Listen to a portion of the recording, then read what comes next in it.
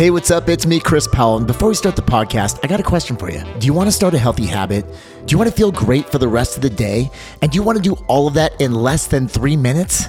I'm on a mission to move 1 million people every single day with my nonprofit and app called Move 1 Million. Move 1 Million and I want to partner with schools, hospitals, businesses, corporations, church groups, and assisted living homes. And together, I'm going to teach you the 13 movements that anybody can do anywhere, standing or seated.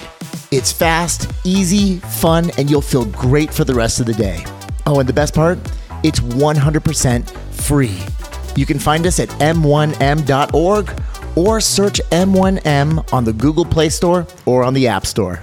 And he looks right at me and he says, Matthew, you are a transitional character in your lineage. And that is why I do what I do. Hi there, my name is Matthew Blades, podcast host and motivational speaker, and I love keynoting and putting on workshops to help people understand the value of self-care. A couple of easy tools will allow you to unlock all kinds of stuff from your past and allow you to move on in a really meaningful way. I'm going to encourage you to write this down. There's 3 things you've got to do if you need to have a tough conversation with somebody. Bring me into keynote or bring me in for a workshop and let me help your people understand the true value of putting themselves first, because there are people in this room that feel broken, but you're not. There is nothing wrong with you. Just like there was nothing wrong with me. I just needed to step into my life's purpose more, and that's what I want to encourage you to do. Let's do this together. Head on over to learnfrompeoplewholiveit.com. Now, let's get to today's podcast. We call this thing I Needed That. It's the I Needed That podcast. I'm Matthew Blades. And I'm Chris Powell. You ready for a good one today? I am. What were you going to say? I stepped all over you. I know, right? It's all good. How funny is that? We get totally jinxed us. All right, here we go. Take 2. We call this the I Needed That podcast. Hi there, my name is Matthew Blades. And I am Chris Powell. You ready for this one? I am ready. Go ahead and nod your head to this one. There it is. There it is. I don't know where this song came from, but I do enjoy it. Dude, every time the beat drops, I just start nodding my head. Let's go. Yeah. Here we go. Well, welcome to episode number 5 of I Needed That podcast.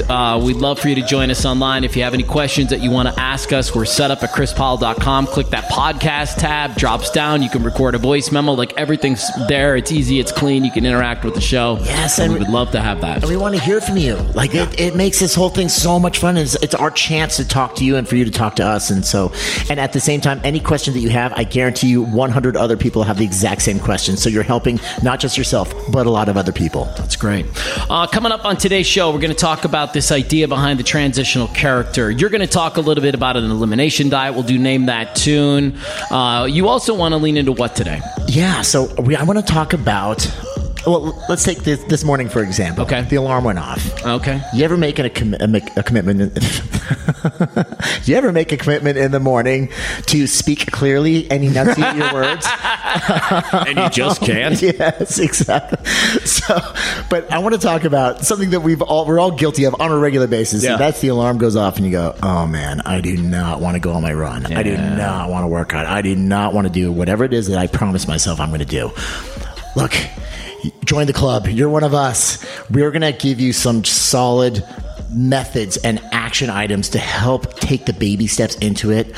And so you will win at the end of the day. You're going to make it through. Because it's not if, it's when, right? The day's going to happen where you just don't feel like it. And you do. You have to manufacture the excitement and push through that. Dude, I don't want to work out 80% of the time. Me too. It's all good, guys.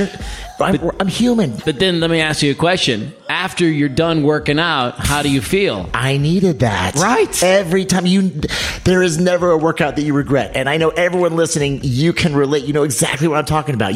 Whenever it's done, you go, oh my gosh, I'm so glad I did that. I needed that. Yeah. How are your allergies right now? Are you upset, by the way? Are you crying? I see you looking at me. I'm wiping my eyes. No, I'm not crying. Man, I got to say, for probably 7 months, I wake up and for the first couple hours of my day, it's just then you're blowing my nose and eyes watering, and people are always asking me if I'm crying because they always see me wiping my eyes. I'm like, no, my eyes are just perpetually watering. I wonder if you're eating something that's messing you up. You know, That's an interesting question to ask, and I thought I've done a really good job of eliminating a lot of that out of my diet, but there's a few things I don't want to give up. And you may have an allergic reaction to them? I don't know, and I don't even want to talk about it. All right, fine. We don't have to talk about it. No, we can talk about whatever I'm an open book. Let's go. Yeah. Well, then what do you think you're eating that you're not supposed to? Because I can't have fruit. Fruit produces this weird allergic reaction in my body, gives me these neurological itches. Yeah, you really told me strange. About pineapple, right? Well, any real citrusy fruits will just give me this stupid little itch on the back of my neck, on my forearms. I can get it on my toe. It's like the weirdest thing in the world. Interesting. Well, so if it is a food sensitivity, I'm gluten-free, soy-free. I'm lactose-free, but I do consume dairy products. I love Greek yogurt. I love whey protein. I like your shakes. Oh man, they're the best. I do too. Ever. I'm hooked on my own product, and I'm not going to give it up. But if there's anything that could be causing the problem, maybe it could be that. And I could do an elimination type diet. And for those of you who don't know what that is, it's where you simply take one food group and you remove it for a couple weeks and you see how your body reacts. It's actually a really good way to identify food sensitivities. I did that with gluten. I did that with soy. And sure enough, I actually found that those actually make a difference in me. And I can't argue that. It was noticeable. So I guess the next step would be, okay, remove all dairy-based products, even though I am lactose sensitive. When I removed lactose and I put it back in, I was like, oh, that's a problem. So I need to consume foods that are extremely low or no lactose. But there's also people, milk proteins, that's on the list of things that people can be sensitive to. And so, and it does produce a inflammation. Yes. It gunks you up a little bit. Like to anybody, I had a doctor one time tell me, as soon as you get a cold, stop the dairy because it just causes more of the inflammation. But here's a really interesting thing that I'm learning more and more people have. And you mentioned that you went gluten-free. So I have this really interesting thing that a naturopath diagnosed for me where I cannot or should not eat potatoes and grains within 6 to 8 hours of each other. And what's interesting about that is there's a lot of gluten-free products that contain a rice flour and a potato starch. A lot of them do. Yep. And that jacks me up. So I can't have that particular kind of gluten-free product. Oh. So for me, it's not about eliminating gluten. I just didn't like the way I felt when I ate wheat and bread and pasta and all that crap. How did you feel? Just sort of heavy. Yeah. I think that's it. And then when I get the mix of potato and grains together, that's like a stomach knot. That turns into a whole thing. Interesting. Oh, it's really weird. But since I've diagnosed it, it's not an issue. It's just I have to pay really close attention to it. And you feel better now? 1,000%. Wow. When I discovered that bit about the potato and the grain thing, I was 210 pounds. I went down to 180. Wow. It was like my body went, thank you so much. Thank you so much for doing that. Yeah, so I went on a food elimination diet where I was down to 6 foods for 3 weeks.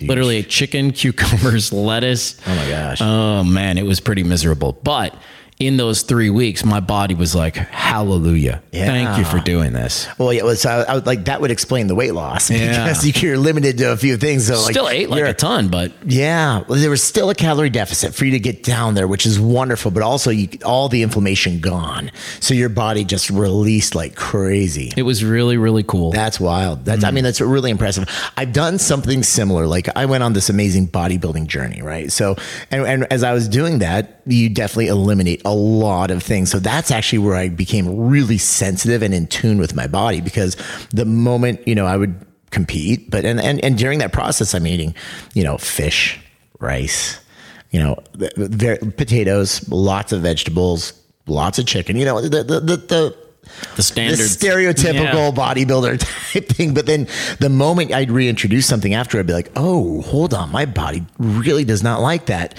And so that was an eye-opening experience for me. For those of you who are younger, I know you feel like you can just get away with eating everything. Just wait till you hit about 27 to 30. Then you're going to start noticing digestive issues. That's about right. And then between 30 and 35, they get worse. Between 35 and 40, that's when you're like in the thick of it. Then you're like, I got to make big life changes. You're sensitive to, you figure out everything that you're sensitive to. And it's a really good, I'm telling you, if you're a little bit younger, go through this. And if you're a little bit older, try it.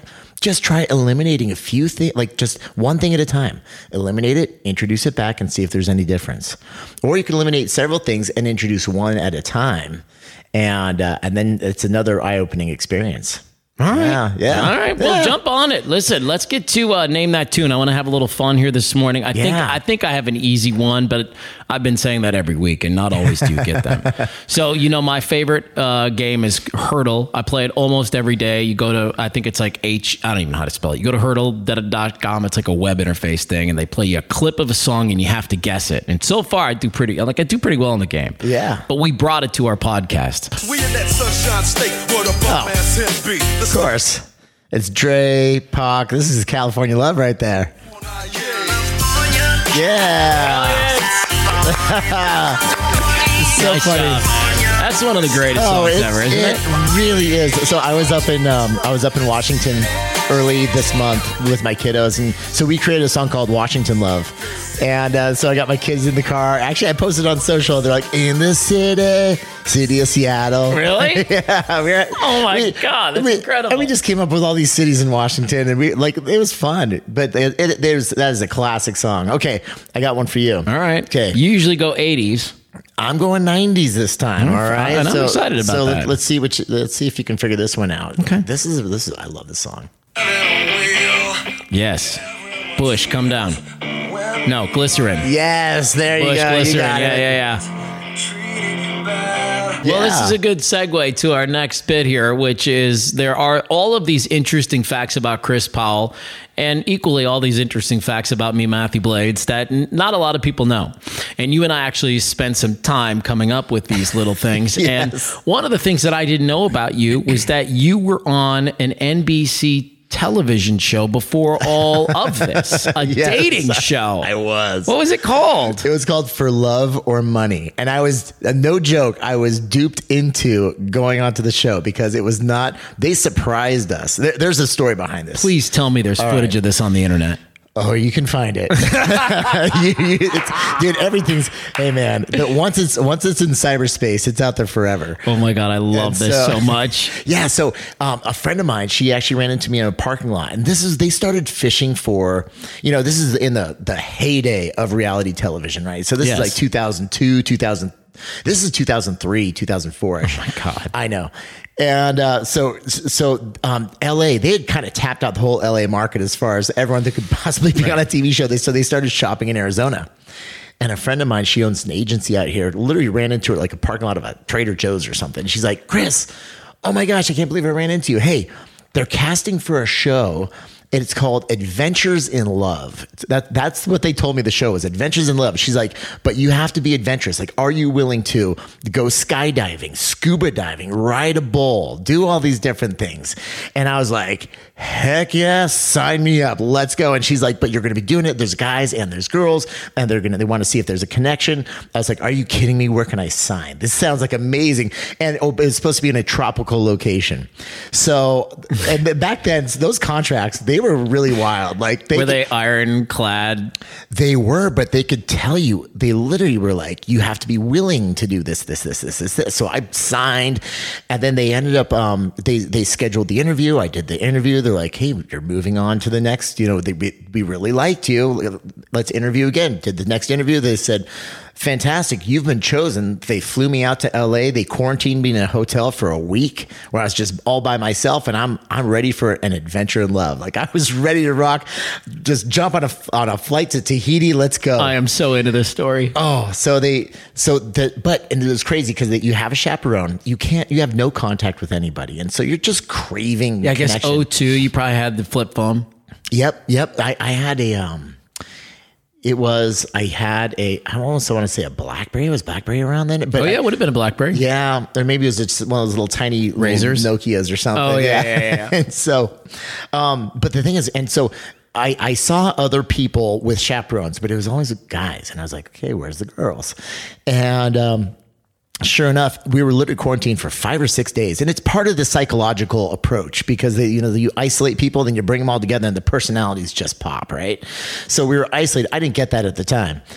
And then they're like, They're okay. so tricky, aren't they? They are so tricky, so manipulative. So then they move me outside to the front of the hotel lobby, and I see all these guys, and we all start shaking hands, like, don't talk to each other, because they wanted to wait to capture it on camera. So they move us all outside, but we kind of like make eye contact and fist bumping each other here and there, and then a whole fleet, like a caravan of Mercedes G-Wagons pulls up. There's like 6 or 7 of them.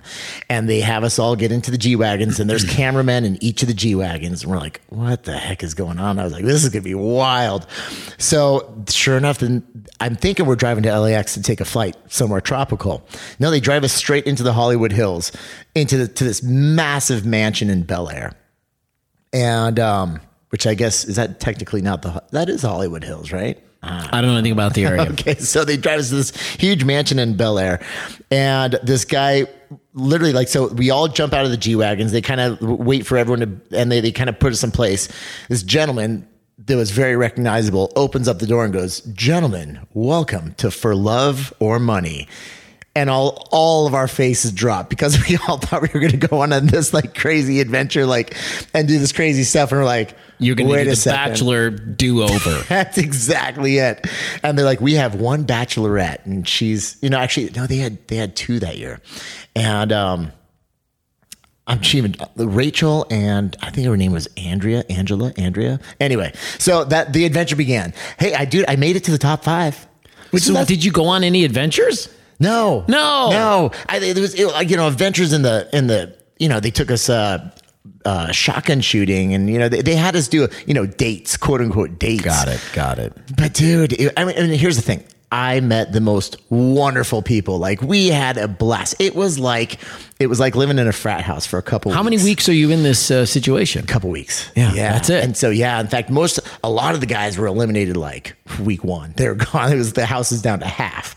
And then the next week was fun because there was like 6 or 7 of us in there, and we had a blast. It was so much fun. So did you date these girls? Did you go on to date with both these girls? Yeah, but I didn't have any connection with either of them. So no kissing, no holding hands. Nope. And I was very honest about it from the get-go. So the premise of the show is you get her. So you get her to fall in love with you, but at the same time, there's a check. There's a blank check, and if you hold it under a black light, there's a value to it. My check was for $500,000, and so and you get to choose between love or money.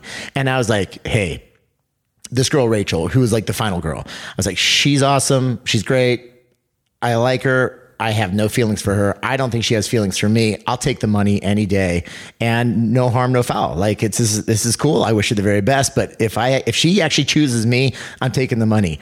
But I can't play the game either. I'm not going to try to make her think I love her or anything like that. She and I had a great relationship. And even when she dumped me, quote unquote, dumped me because there was no connection at all, she's like, it was probably one of the best dumpings ever to happen on television. She's like, you have and she like grabs me by the hand. She's like, Chris, you have such a heart for helping people. I genuinely appreciate who you are as a person because, this is, it shows. And I was like, wow, thank you. And I actually got choked up because like, it just meant so much that she felt that. And I genuinely wanted the best for her too. So it was a really good interaction. Great. And then they put me in the limo and sent me home. That was but you didn't get any money either, did you? No, I didn't get any money. Did you get paid to be on the show?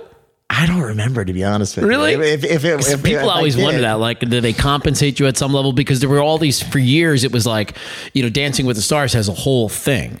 If you get to certain, like every level you advance, the paycheck gets thicker. Oh, I didn't know that. Yeah. So you're incentivized big time to work your ass off to try to get far in the show because you can get far into the show and make like $100,000 an episode. Oh my gosh. Well, I better try out for Dancing with the Stars then. Is dancing your forte? No, it's not. It's not. I was thinking for me, probably not so much either. I'll stick to lifting weights. But so who did Rachel end up picking? She ended up picking my buddy Caleb. Okay. He's a Phoenix guy, actually. Is he? And he is awesome. Yeah.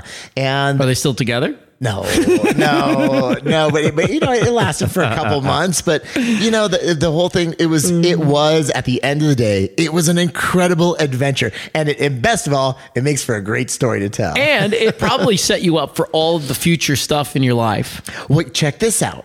The reason that extreme makeover weight loss edition happened is because my friend who cast me, like I got to be friends with her because she cast me for the show.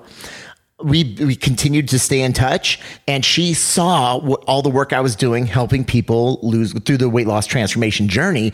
And she ended up seeing my appearance on the Today Show, reached out to me a couple years later and says, "Oh no, this is in 2009. She reached out to me and she's like, "Hey, I just saw you on the Today Show. Congratulations." I was like, "Oh my gosh, Allison, so good to hear from you. Hey, we're actually going to be shooting some episodes here. Like, are you interested?" That's the reason the whole show came about. She said, "Hold on, let me talk to my CEO." She talked to her CEO. They flew me out there. We actually collabed on creating the dream show, which was like, hey, let's go help people change their lives. It was because I went on for love or money. Otherwise, none of this would have ever happened. I would have never had 5 years on ABC helping 76 people change their lives. Isn't that insane? Isn't it? I'm telling you, there are no coincidences. Yeah, it all unfolded. You're in the moment you're supposed to be in. Yep. Yeah. It was a fun experience. How about you? Any reality show? No. In fact, you mentioned in there, I don't know if you meant to or not, but you mentioned in there one of the things that is a fun fact about me that a lot of people don't know. Can you think of which one it might be? I know exactly which one it is. Okay. So you did something I signed up to do and I never got to do. You got to ride a bull. A really pissed off bull named Backfire. A real bull, not a mechanical bull. I wasn't drunk. I had a Kevlar vest on, a hockey helmet, cowboy boots, Wrangler jeans. I had a thick Wrangler flannel on. It was the real deal, bro. I got a question. Now, you talked about you losing a significant, you lost 30 pounds or so. Were you heavier at the time or were you lighter? I was a little lighter. I was in good shape. It actually makes it easier to ride that bull. I was in some of the best shape of my life, quite frankly. Good. Because, okay, I got a lot of questions for you here.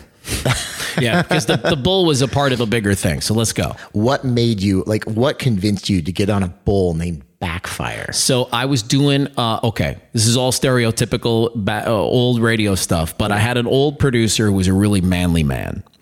And he came up with this idea because I'm I have a lot of feminine energy. Okay. And he said, we're going to get you your man card. I hate that term, but whatever. Right. So he came up with the man card challenge. And we solicited advice from our listeners. And we basically came up with 5 things that I could do to be a man. Oh my gosh. You love this? Yeah, this is so good. Awful.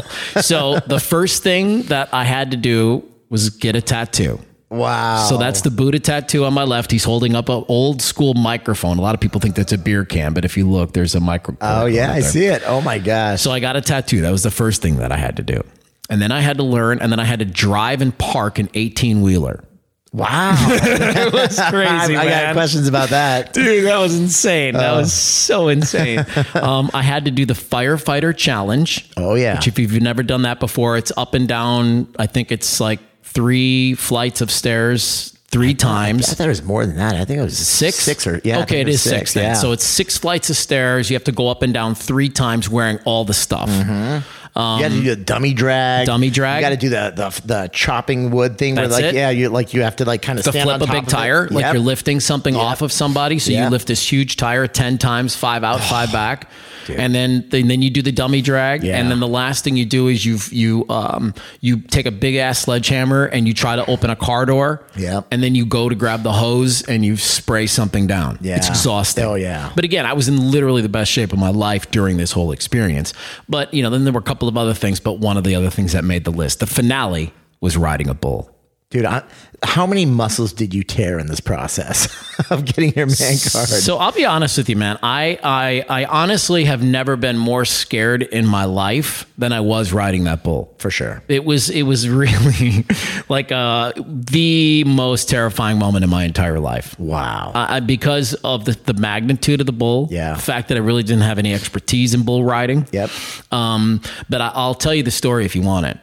I'd love to hear the story because I'll tell you straight up, I have a buddy who on a bet rode a bull and tore his bicep in the first 2 seconds. That bull bucked once, pop.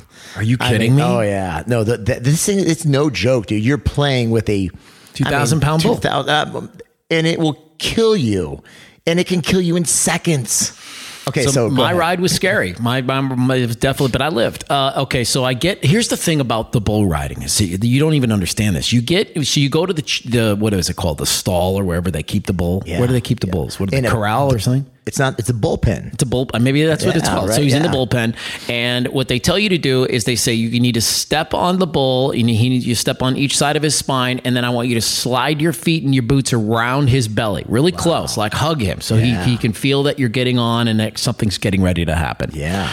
So I put my feet on the bull. I sit down, and then they start tying your hand down. Yep. So what you don't know if you've never ridden a bull before is they basically put your hand like underneath your butt. Yeah. Like it's like right underneath your ball sack kind of, right? Like that's where the hand position is. And then they tie it down with this rope that's got all this rosin on it that's really sticky and really tight. And they tighten your hand so much that I literally said to the guy, is my hand going to come out of this? Yes. I mean, it was so tight on the bull, which of course that tightness is what makes the bull kick. Yeah. He didn't like that. And so I get on the thing and the whole time, everybody's telling me what's going to happen. They're saying Backfire is going to jump out of the gate. He's going to go left. He's going to go right. He's going to spin. He's going to try to buck you off. And if he bucks you off in that first time, he's going to come after you. Wow. So if that happens, you need to get away quick. Yeah. Now, of course, all of the things are in place. The clowns are there. The professional people are. I know. Do you see why I'm so scared? What is going through your mind at this time? I am sweating profusely. I'm having all of these because my wife is there and my 2 kids are there watching me. Oh my gosh. And I literally have the thought, you don't have to do this. Like you don't, this, this isn't what being a man is. No. Putting yourself through possible death. That's not what makes a man. And, long story short, we finally get to a point where they're ready to open the gate and the bull comes out and does everything they tell me it's going to do. Left, right. Tries to buck me off. I last 4.8 seconds on the bull. Hey, it's pretty good. That's about 4 more than I would last. I last 4.8 seconds on the bull, but he does buck me off and he comes straight towards me. Wow. And he lands, his foot goes right into the side of my thigh. Oh. And it felt like, you ever been kneed in the side of the leg? Yep. Right? When you were a kid and Dead leg. stupid people would do that to you? Okay, so I get that feeling. And then you're just on adrenaline. Yeah. Because you're on the ground and literally you can see this thing coming right at you. It's terrifying. I mean, it's terrifying. It's so close. And so you're just scooting as fast as you can back. And I got up and I was totally fine. And I had a contusion on the side of my leg that lasted for weeks. But the craziest thing about it for me was because they tell you that your hand is really just there to help you keep your balance. Right. You're holding on to the bull with your legs and your feet.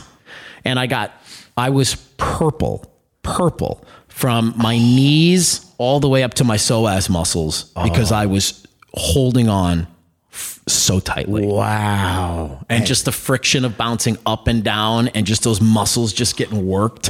Oh my gosh. I mean, bro. I probably have some photos somewhere. Oh, yes, please. You I have was to pull those out. Purple. You have to pull those out. We'll post them somewhere. Oh my God. But it was really, have you ever seen the footage?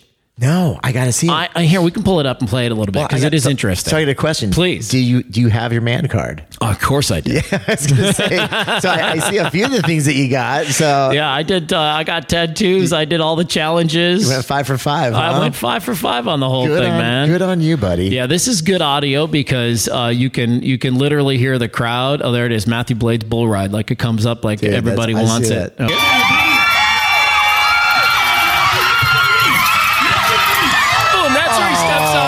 I see it. Oh my gosh. Yeah, how about that, bro? Oh my gosh. So now I watched that and I don't immediately even like watching that. Immediately my back hurts. Like because I'm watching this thing and I'm watching you. I mean, as he's bucking, your head is traveling 3 feet up and 3 feet down. At least. Just the jarring in your lower spine. And you got a bad back. I would never do that again. I was gonna say, because I mean, you've been through a lot with your back, but I'm watching that. I'm just thinking, like, okay, deep down inside, that looks kind of cool. I'm glad you did that early on, also, so you could check it off the list. Done, because it's something that's not even a possibility with my back right now. Heck no, you wouldn't do it. I would be way too terrified. I've got a herniated L5S1, bulging L4, L5. Especially seeing that, I'd end up flat on my back for a month probably. And so just, it sounds good, but man, it's a lot. Yeah. That's cool. I want to talk a little bit about folks who want to get started. It's one of the things we teased up front that we would help people, with that first week. But let's start with this idea of people that want to make some transformation in their life and some real tangible things that they can do right out of the gate in that first week. Yeah. And so this is, and I love speaking to this because this is just something that millions of people out there they're looking to take the first step and they don't know where to start. And one of the very first places, and the thing is that there's several different things that we can do, and let's explore them all and figure out which one kind of really resonates with you who's listening right now. If you're looking to take the very first step on the journey of transformation. I guess I do want to preface something though, that the conversation that we have about transformation is a little bit different, the way that I like to approach it. And it's not about diet or exercise or anything like that. What I appreciate about you. It's because it's real transformation. It's not part-time transformation. This is the full-time lasting way to do it. Yeah. And when you're in the trenches, there is diet solutions and there are exercise solutions. And these are things that you're going to apply. But if you actually take a step back from all of that and look at it from a 50,000 foot perspective, it's much more profound than that. And so our approach to the journey of transformation, and again, I say transformation, not weight loss, because when I say transformation, I'm talking about a shift in your mindset and your lifestyle that leads to improved physical, mental, and emotional well-being.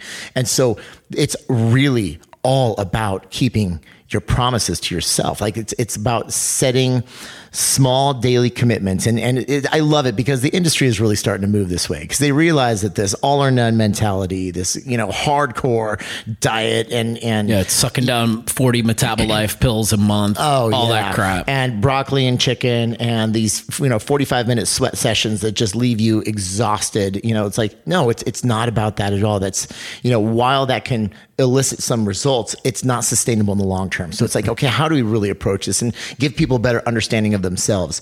And so I love this whole, the baby step approach, but the way that we actually talk about it, we change the language around it to saying, look, it really is about keeping your promises to yourself. You just make that one small daily promise, you keep that promise, and then you continue to grow it from there. So let's just get into nitty gritty. Very first week, what is it that you want to accomplish? It's like, if you've had a moment of clarity, you think, I am ready to make a change. Well, they've actually, and the medical literature, the scientific literature has actually proven that there's a lot of benefits to vividly seeing what it is that you ultimately want to achieve. So like, what is this end goal? What is it that you really want to achieve? Is it a certain number on the scale? And what does that number mean? Or is it fitting into the jeans that you wore in high school? Is it climbing Mount Kilimanjaro? But beyond just saying what it is, it's really important that you wrap your senses around it. What does that look like? What does that sound like? What does it smell like? When you wake up and when you've reached that goal, you wake up in the morning, you climb out of bed, you put your feet on the floor. What does that person do? Like, what is that real experience? Deep visualization. It's deep visualization. And it's important that you do that early on in the process because the way it actually connects neurons in your brain, like it starts to prime the brain for this process. However, they also say though, once you've established what that goal is, to stop looking so far down the road at what that is. It's important that you establish what it is. It's almost like, hey, we're right here in Arizona. You want to drive to New York. Okay, let's think about what that's going to be like in New York, and we can chart the map there. We're going to take you through Dallas and then up into, through Little Rock and into Lexington, Kentucky, and up to New York, whatever. Chart the course.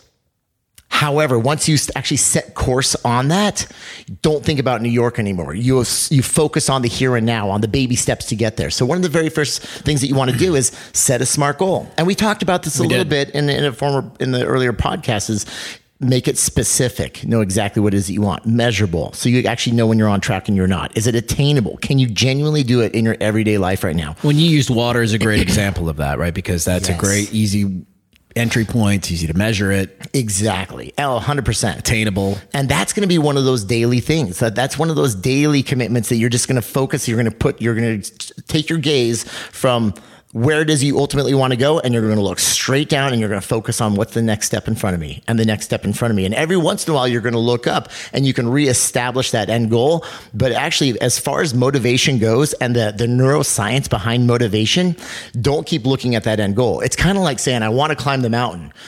Okay. But if you keep looking at it, it can feel really overwhelming if you continue to stare, so instead you look down and you focus on just one foot in front of the next. And that's exactly what you do. So week 1, establish where you want to go. You set a SMART goal: specific, measurable, attainable, relevant. Is it relevant to you? Like, do you genuinely want it so that it's going to actually be a priority in your life? Yeah, because you could pick something that's important to somebody else that you think is important to you, but it's really not. 100%. Right. Yeah. And if you've got other priorities like your career or your spouse or other things that are pulling you in different directions, and those are going to take priority over this, well, it's important at least you understand that and know that if you're not going to actually put the time aside necessary to get this thing done, then maybe it's not that important to you. But because this thing is going to require some time, some thought, and some effort. Now, granted, it doesn't have to be a lot. It could be 10 minutes a day that you're actually making progress toward it. And if it's that, just understand that your progress isn't going to be as fast as you might want it to be. And then the final aspect of that is it time bound? You got to put a date on it. You have to say, hey, I'm going to reach this goal by this time. By December 31st, I'm going to achieve this. By June 1st of next year, I'm going to achieve, this specific weight. I'm going to run a marathon, whatever that might be. So establish that. That's the number one thing you want to do. And then you're going to come back, and then it's really important we lay out, okay, what are we going to do today to get you 1% closer to that? And this is where you scale it all the way back down to keeping your promises. And this is where it's really interesting because I've made a career of helping people lose significant amounts of weight. People who have actually had the tallest mountains to climb and the longest journeys to undergo. And most of them, they come from a very dark place of lots of childhood issues. 100%. Yeah. And that's definitely something that we can address in the future. You know that they've actually found in some recent research, the number they used to actually find, they felt it was 40% of women who struggle with their weight come from some sort of sexual abuse when they're younger. They actually found the numbers closer to 50%. And does not surprise me in my line of work. I see it all the time. Amen. And same. And this is something that is, it is an epidemic, and I'm not talking about the obesity. I'm also talking about sexual abuse. Right. And so you certainly have so much more compassion for people who are struggling with this because it has created neurological changes in that child. And that's also led to metabolic changes. So it's not like you don't just sit there and say, well, you need to eat less and exercise more. Oh, it's not that simple. Worse off, it's created a set of beliefs in them. Worse off, it's created a set of beliefs in them. I have to say it twice because it's so important that you understand that. It's not just as easy as switching on and off a switch. Why can't you just go to the gym and start eating less? Like it isn't that simple. No. There's a whole set of beliefs that are set up in somebody when they are abused. Yes. And that becomes the reason they can't get over the hurdle because they don't have the belief. That's exactly it. And they've actually undergone those neurological changes as a child that yes, it changed their belief system. But on top of that, it also, many of them, obviously they turn to food for comfort, for protection, to create a layer so that it would reduce their sexuality. So it would protect them from the attacker. And then, but even going through that, they also, because of those neurological changes, it created metabolic adaptations. Mm-hmm. And so it's a battle. It's a real battle. And that's why, for a lot of people who have undergone this, number one, look around. And I hope if this has happened to you, if you are a victim of sexual abuse anytime in your life, look around because you're not alone. And the statistics are saying that 50% of the women out there who are struggling with their weight are also victims of sexual abuse. And so if there's any message I want to get out there, you're not alone. message number 2, and I know we just went on a little tangent here because we were talking about first steps. My favorite kind. This is something we really need to address because this is something that's affecting hundreds of millions of people around the world. Yeah. And at least tens of millions of people here in the United States. I mean, we got 75% of our population is struggling with their weight. 40%. Is it that high? 75%, yes, are overweight or obese. 40% of America is obese. Wow. And so, but it's not just about consuming too many calories. There are issues. There's trauma that millions of us have experienced that's leading to this. And so one of the aspects, the interesting aspects of trauma, is the shame, the guilt, and the feeling like you're all alone. Mm-hmm. Look around. You're not alone. Join the millions of people who are suffering through the same thing, and just so know that, and then know that there's a way out. And the thing is, with help, and this is where I really would love, if you're still struggling with this and you can't seem to let this programming go, that where you continue to relive that abuse and you continue to fall back into numbing the pain with food, etc. I can't stress strongly enough that you talk to a licensed therapist, psychologist, psychiatrist, who can help you, because you can reprogram that. You can free yourself. You can release that trauma and begin the healing process. And so you don't have to be trapped thinking that you cannot change your body. And when I say change, not just physically and mentally and emotionally, you can free yourself from this prison that you've created. And so, and again, I know there's a tangent, but I really need to get that message out. Well, and I want to put even more wind behind your sails. When I was in my retreat, I think I've talked to you about this before. They gave me this idea was presented to me that I was a transitional character in my lineage.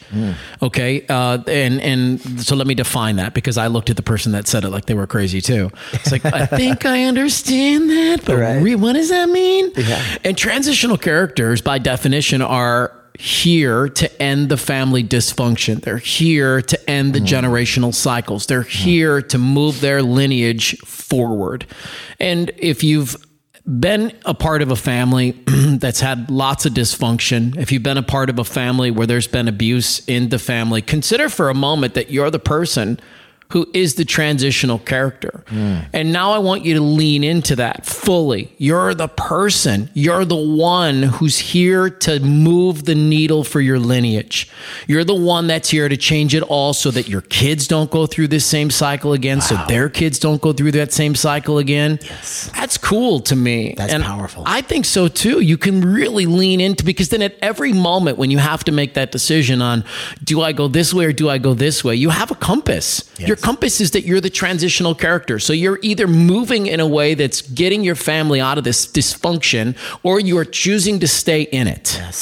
Yes. That's so powerful. Like, you're taking responsibility to make things better, and not just for you, but for the next generations. That's powerful.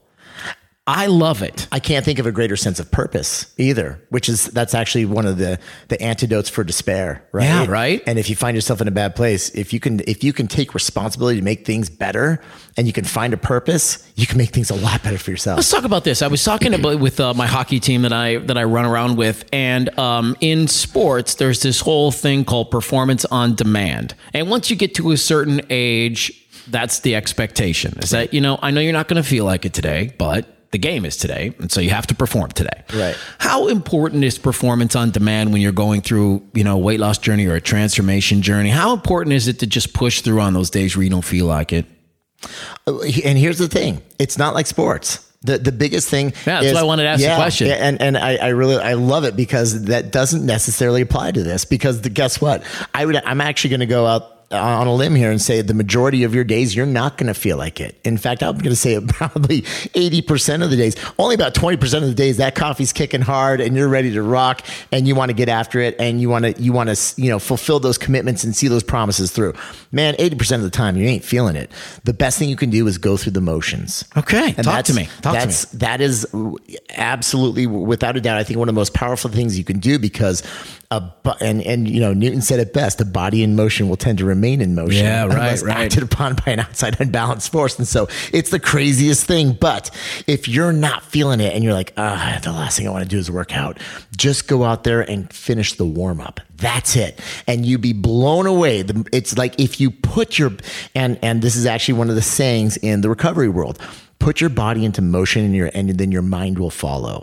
Because if you sit there and you start to think about it, after about 5 seconds or so, you're going to talk yourself out of it. Your mind will talk you out of everything. Just put your body into motion. And it's the wildest thing. And sure enough, you'll be out there and you go through a warm up and you're not tricking yourself. And by the way, if you just commit to doing that warm up and do the warm up, you win. But if you feel so good after that warm up and you're like, maybe I'm going to do a couple push-ups and a couple squats. Hey, that's gravy. That's gravy. But the biggest thing though is and this is going to go back down to those promises and those commitments. It is important that when you set those promises, because you also need to understand that we're not going to feel that motivation most days. And so that the commitments that you make have to be so easily attainable and so doable that you have to know that you can win them on a regular basis. You have to keep yourself winning in this process. And so this is actually it's a perfect way to circle back to what I was talking about. Like, I find people in a really dark place. Why did they get there? Granted, there might be some past trauma, etc. But the reason I find people with such broken spirits, it's because of broken promises. And that my saying, when I share this with people, it really resonates. I say, look, I'm looking at you right now. I see a beautiful human, but I don't see, 150 extra pounds of body fat. I see 150 extra pounds of broken promises. And then once we dive into it, it's like, how do you feel about yourself right now? The answer is always, I hate myself. Look at me. And the shoulders are rolled forward and you can just see this darkness and this despair. But most of the time, they don't know what got them there. They actually, they're like, I've tried and failed and tried and failed and tried and failed and tried and failed. Okay, there might have been a root trauma. They might have turned to food to comfort themselves. However, it was when they tried and failed and tried and failed and tried and failed. That was what it actually destroyed the wiring there. That is what absolutely destroyed the wiring, is the trying and failing. What we don't realize is that when we try something, when we attempt something, deep down inside, we're making a pact with ourselves. We're writing a contract saying, I'm going to do this. And then when you don't do that, it is the most valuable thing in the world, which is our dignity, our esteem, our confidence, our self-love. That's what takes a hit. When you make a promise to yourself and you break it, that is the most painful and detrimental and destructive thing in the world, in my world. And I get people out of that just the same way they got themselves in. And so, and I try this with everyone. In fact, on day one, we actually start this thing. I say, guys, if you think we're going to sit here and talk about diet and exercise, you're wrong. We're going to talk about integrity and dignity and teaching you how to love yourself. And so right off the bat, I'll say, I'm going to go out on a limb here. I'm going to say most of you don't have integrity. And you can imagine, people shifting in their seat and, oh, dude, screw you, man. I've got integrity. I'm like, whoa, hold on. I'm not saying you don't have integrity with other people. John, if you told Sarah that you'll meet her tomorrow at noon, you'll be there. What time will you be there? He's like, 11:57. I said, absolutely. Of course he would. John, how many times have you said the diet starts Monday? And he goes, oh, man. I said, so you got integrity with other people, but you don't have integrity with yourself. Mm-hmm. That's the integrity I'm talking about. Hey, Lindsay, how many times have you said, 2016, this is my year, January 1, it's all going to change? Oh, how about 2017? How about 2018? 2019? I can keep going here, guys. And everyone goes, oh. Look, we got integrity with other people. We don't have personal integrity with ourselves. And what people don't realize is that when you make a promise to yourself and you break it, the damage is so destructive to who we are, to our being, to our soul, to our ability to love ourselves. So the only way to get people out is to have them make a small promise and keep it, and then make another small promise and keep it. And slowly but surely we can climb out of the depths of hell that they've put themselves into. And we do it with drinking an extra quart of water a day. Yeah. It's not just drink an extra quart of water a day. It's the commitment that you're going to keep over and over. And that's why you have to keep it every day, because it's so much more, it's bigger than water. It's love. It's your ability to love yourself. And I'm teaching you how to love yourself again. And we do that with water. And all of a sudden, after 2 weeks, everyone's drinking their water and they go, oh, I could do this. I say, okay, how about steps? How many people want to take on 3,000 steps today? You know, and it was 3,000 steps. I could do that. Okay, drink your water and let's do 3,000 steps. And sure enough, they start doing that. And they go, oh, I wonder what else I can do. And I'm like, oh, now it's getting good. This is, I got goosebumps, because as a coach, this is what you wait for. It's like they're starting to believe in themselves again. They lost all that belief. Every time they broke the promise, they didn't realize the damage that was being done. They're gambling with the most important. If you listening right now, if you are making these silent promises to yourself and you're breaking them, you are destroying yourself. You're destroying your ability. You're destroying your belief in yourself, your ability to love yourself, your confidence, your self-esteem. Break it all down. Start small, and you have to build yourself back up again, one promise at a time, and you can get there. Yeah, hear me when I say that putting yourself first doesn't make you selfish. It's literally the only way we ever get the best version of you. To change that behavior, it's hard. I'm going to acknowledge that. It's hard, and that's okay. But if it's something that's genuinely important to you, that's also why it's really important that we lower the barrier of entry, so that change is small enough, so that it is doable enough. Yeah. So that it's not too hard that you don't do it every day. Yeah. Because if you don't do it, man, now we're dealing with a whole new problem, because now you're breaking a promise and you're doing more harm than had you never made the promise in the first place. All right, so would you rather? We got 3 of them Okay. here. Would you rather, and then we're going to wrap up for the day, have a dog with a cat's personality or a cat with a dog's personality? That's a really good one. I like it. Yeah, do you? Yes, I think I would take, because the cat wants nothing to do with you until it wants you. Typically, yeah. yeah. For the most part, I think I'd probably take the cat with the dog's I think personality. so. I would too. Actually, yes. So we have a Sphinx cat at home. Did you know that? Oh, no way. Those are gorgeous. Oh, yeah. Luna is her name. She's beautiful. Yeah. She's a gorgeous Sphinx cat. And Sphinx cats have more of a monkey personality than a cat personality. Wow. And which is a little bit more like a dog. They're a lot more interactive. She's got so many different voices that she uses when she walks around. Oh, my gosh. She talks all day. She wants to be everywhere we are because she's naked. Like, doesn't have any fur. She loves to be as close as she can to you. Wow. It's a totally different experience having a cat like that. She's very much like a dog. That's so wild. In fact, her and our other a Chihuahua, we have a Chihuahua named Millie, they play together like they're 2 dogs or 2 cats. That's amazing. It's See, that's crazy. Cool. See, and I'm naturally a dog guy, but I think a cat with a dog's personality would be so much fun. So bomb. Oh, yeah. All right, here we go. Would you rather visit 100 years in the past or 100 years in the future? Well, I go 100 years in the future. Would you just to see what's up? Yep, exactly. You just have to watch Back to the Future Part 2. And then you're like, all right, I would go into the future and buy one of those betting books. So the sports books, right? There you go. There you go. So you got a little strategy behind No, it. but Huh? how about yourself?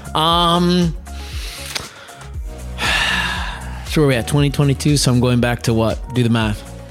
You'd be going back to 1922? Yeah, 1922. Oh, and hell no. So like we're in the middle of the depression, isn't it? Oh, bro. Yeah, those are some rough times. I'm out. We're 100 years in the future. Okay, last one. This stuff. Would you rather sit alone in a house on the weekend or go and hang out all weekend with the most boring person you know? That's way too easy, man. I recharge by myself. Yeah. Dude, that sounds like every other weekend for me right now. I literally sit here alone. And charge up. Yeah, I just charge up. I get work done and I organize and I prepare myself for the week ahead. You? Man, How about that's you? interesting. I probably would go out and Really? hang with some people, even if they were a little bit boring. Yeah. Okay. Yeah, maybe I don't know. Now I say that out loud, and it's like, well, what am I going to talk about? What are we going to do? Are you just going to stare at each other? Yeah, would that be exhausting? All right, I just want to sit at home too. Yeah. So I heard this actually. You people throw out introvert, extrovert all the time. And I don't know if this is like the clinical definition of it, but I was listening to a psychologist or psychiatrist actually, and he was saying that one of the ways to identify if you're an introvert or an extrovert is actually it's how you feel. You can have an introvert who can be the life of a party, or an extrovert who wants time alone or something like that. But here's the way that he helps classify them. And I don't know if this is correct, but it caught my attention. An extrovert will go into a crowd of people and it'll increase their energy. They'll almost get recharged around other people, where an introvert they'll recharge by themselves. If they're in a crowd of people, they'll leave exhausted. Or an extrovert, if they're not around a lot of people, they'll get drained and they'll seek that connection, like that connection with people. And then when they're around people, then they get fired up. Mm-hmm. What would you say? I'm an extrovert by that definition. Okay. Because when I'm around people, I tend to get fueled up. Yep. When I'm in by myself, I can get a little too heady. Yeah.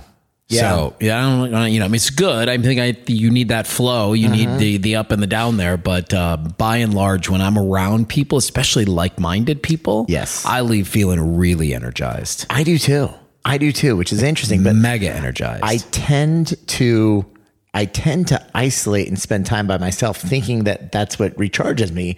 However, but if I find myself around other people that aren't trying to take, suck your energy down. Suck the energy, man, I get fired up, and I'll leave super recharged, and I'll be like, I haven't even had coffee. So I think the lesson here is that you have to hang around the right people. If you're an extrovert. I think that's exactly the lesson. Right? Yes, I hear it too. It's like if you're an extrovert and you're hanging around people and they're draining you, they're the wrong people. Yeah. And maybe it's time for all of us to kind of look inward at our own lives and look at the people that you're around.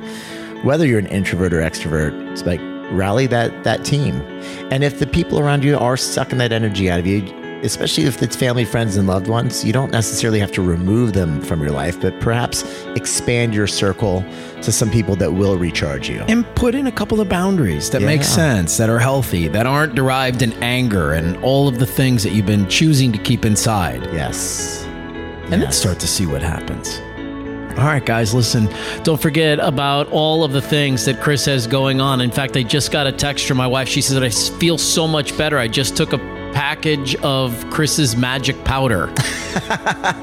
She's talking about the caffeine, the boost shot that you got. You want to tell me a little bit about those? Yeah, I got to formulate that one. That was a blast. It's instant caffeine and sustained release. We actually suspended caffeine in gelatin, so it actually gets released after about 45-50 minutes. So you get 2 little spikes of energy, but then we combined it with nootropics, so there's no jitters. Brings you down, so you're just calm, crisp, clear.